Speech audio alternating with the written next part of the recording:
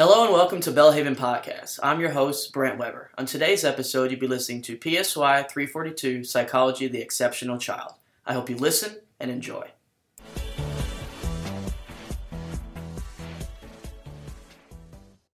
Hey guys, this is Psych 342. We're going to do class 4 this week, and we're looking today at the chapter on emotional and behavioral disorders. So that's our focus for today, and we're going to look at this area, the different terminology. We're going to define what an emotional behavioral disorder is and look at the different classifications, some of the causes, how we identify, and the different characteristics that we would expect to see. So our overall objectives today are to define the emotional and behavioral disorders for you, let you know what the dimensions of behavior would be that are involved with this kind of disorder, characteristics, and the role of poverty as a risk factor, and then look at the different behavioral supports that exist, particularly the positive ones. Our scripture for this week would be Proverbs 22:6 and Psalm 34:18. All right, so our chapter is emotional and behavioral disorders and those with those disorders. All right, so when we look at terminology, the Individuals with Disability Act, IDEA, uses the term emotionally disturbed. Other individuals, the Council for Exceptional Children, I'm a member of that council, and other professionals actually prefer the term behaviorally disordered.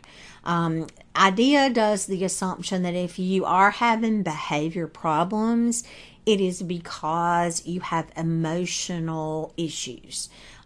So you would only act out in that case. Behavioral disorders, the people that use that term go, you're not necessarily emotionally disturbed if your behavior is disturbed. It's just a different way of looking at things. But when you look at the National Mental Health and Special Ed Coalition, they came up with the term emotional or behavior disorder so that it kind of looks at both. They didn't kick that in until about 1990. And right now, that's the more accepted terminology where it just gives you could go either way with this. All right, so we're going to look at the federal definition right now. And this is how they word it under IDEA. It is a condition. And note it says one or more of the following characteristics. So you have to have at least one of the things that are listed over a long period of time. Now, for an adult, that would be about a year.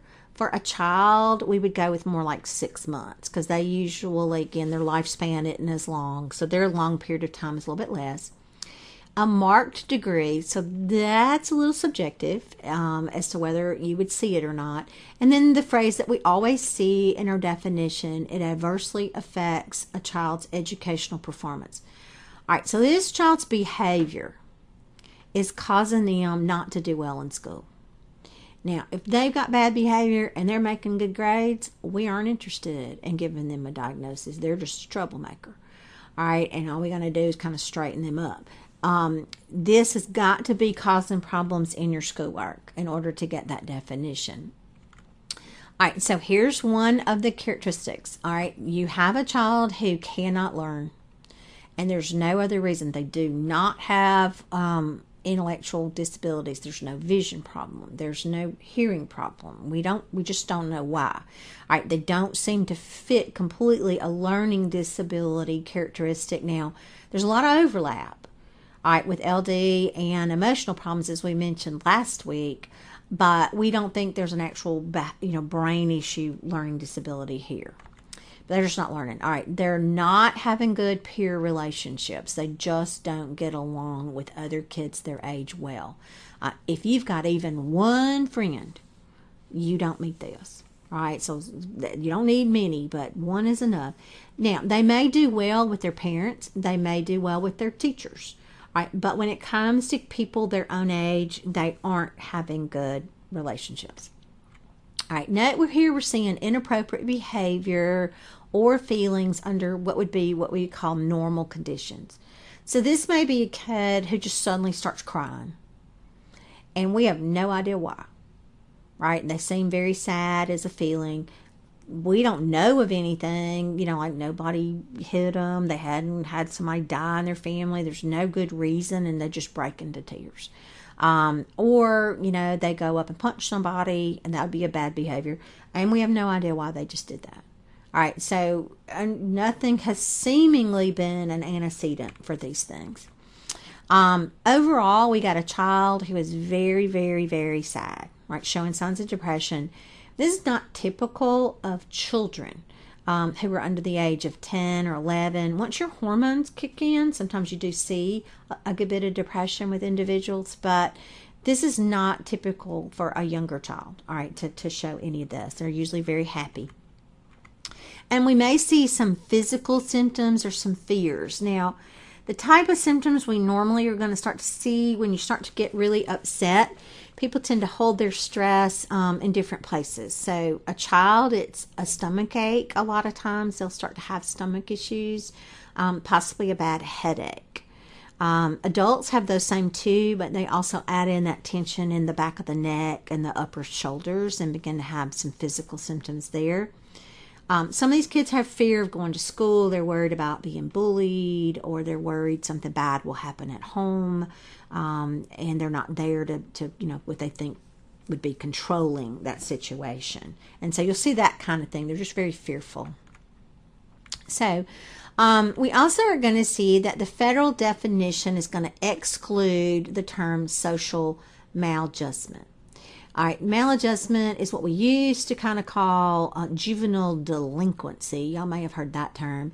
And some folks call it conduct disorder aggressive, and your conduct disordered kids are those kind of in the range. They usually start with oppositional defiant disorder, where they're just saying, no, I won't do it, you can't make me.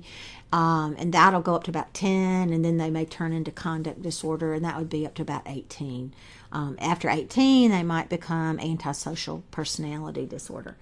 Some of these kids are very disruptive. They're very antisocial. There's a lot of graffiti, fires, things like that. And that's social maladjustment. And we don't consider that. Anything that happens outside of school is not something that they have to report to the school. Now, if there's a behavior problem at school, we call the police and we tell them. All right, police does not have to tell the school anything. So there's another definition that the National Mental Health and Special Education Coalition came up with, and they, use that term behavioral and emotional disability.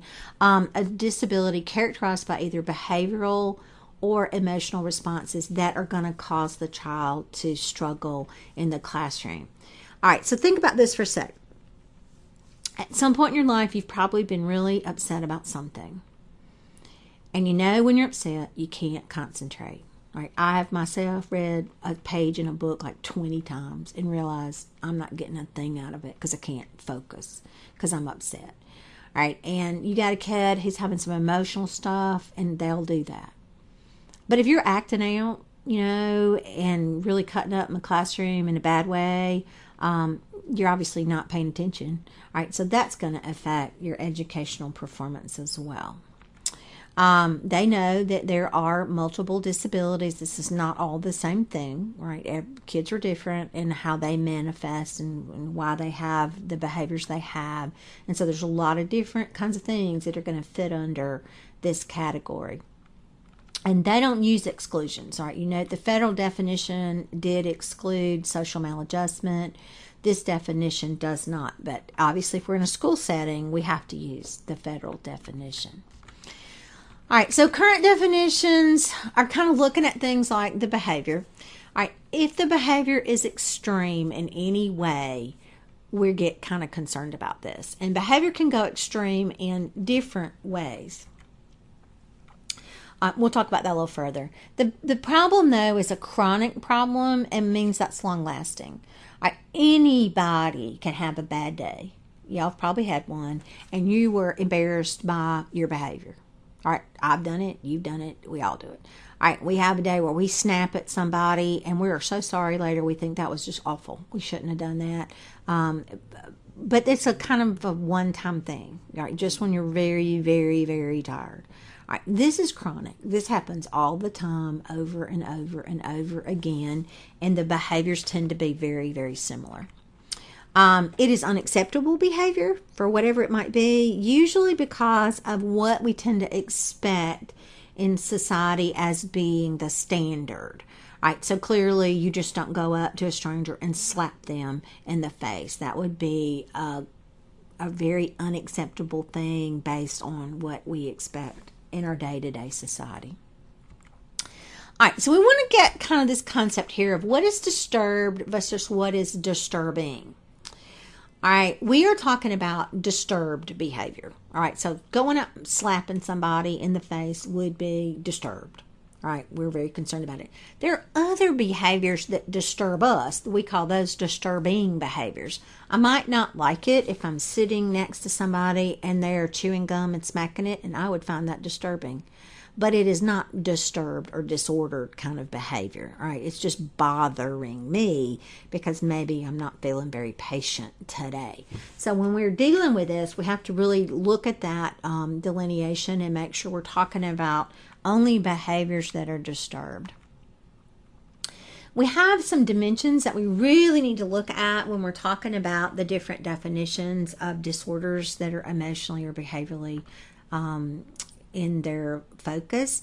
All right, one is looking at how often does something occur. So we're going to measure the frequency of a behavior. And oftentimes this is done through observation. You'll send that school psychologist in to observe the kids like we did with LD and ADHD. And we're counting this thing. Okay, so let's say we got a kid who says a bad word at school. All right, and it only happens once. I'm not really that worried about them. If they say 65 bad words in 2 hours, I've gotten a little concerned. All right, because it's too frequent. And so we're sitting there counting it, really, to see how often it occurs. And that could be a sign that we've got a problem. Another thing to look at is the intensity of behavior. Again, if they just said a bad word and they kind of muttered it under their breath where you're almost not sure that you heard it, that's a low intensity level. And again, not too concerned. If they are screaming this behavior, this word at the top of their lungs, that's an intense behavior. And just because it is so intense, I've gotten concerned. All right, so again, a little trip of somebody, probably not too worried about them. Somebody really punches you to where you fall down, I'm concerned it's intense.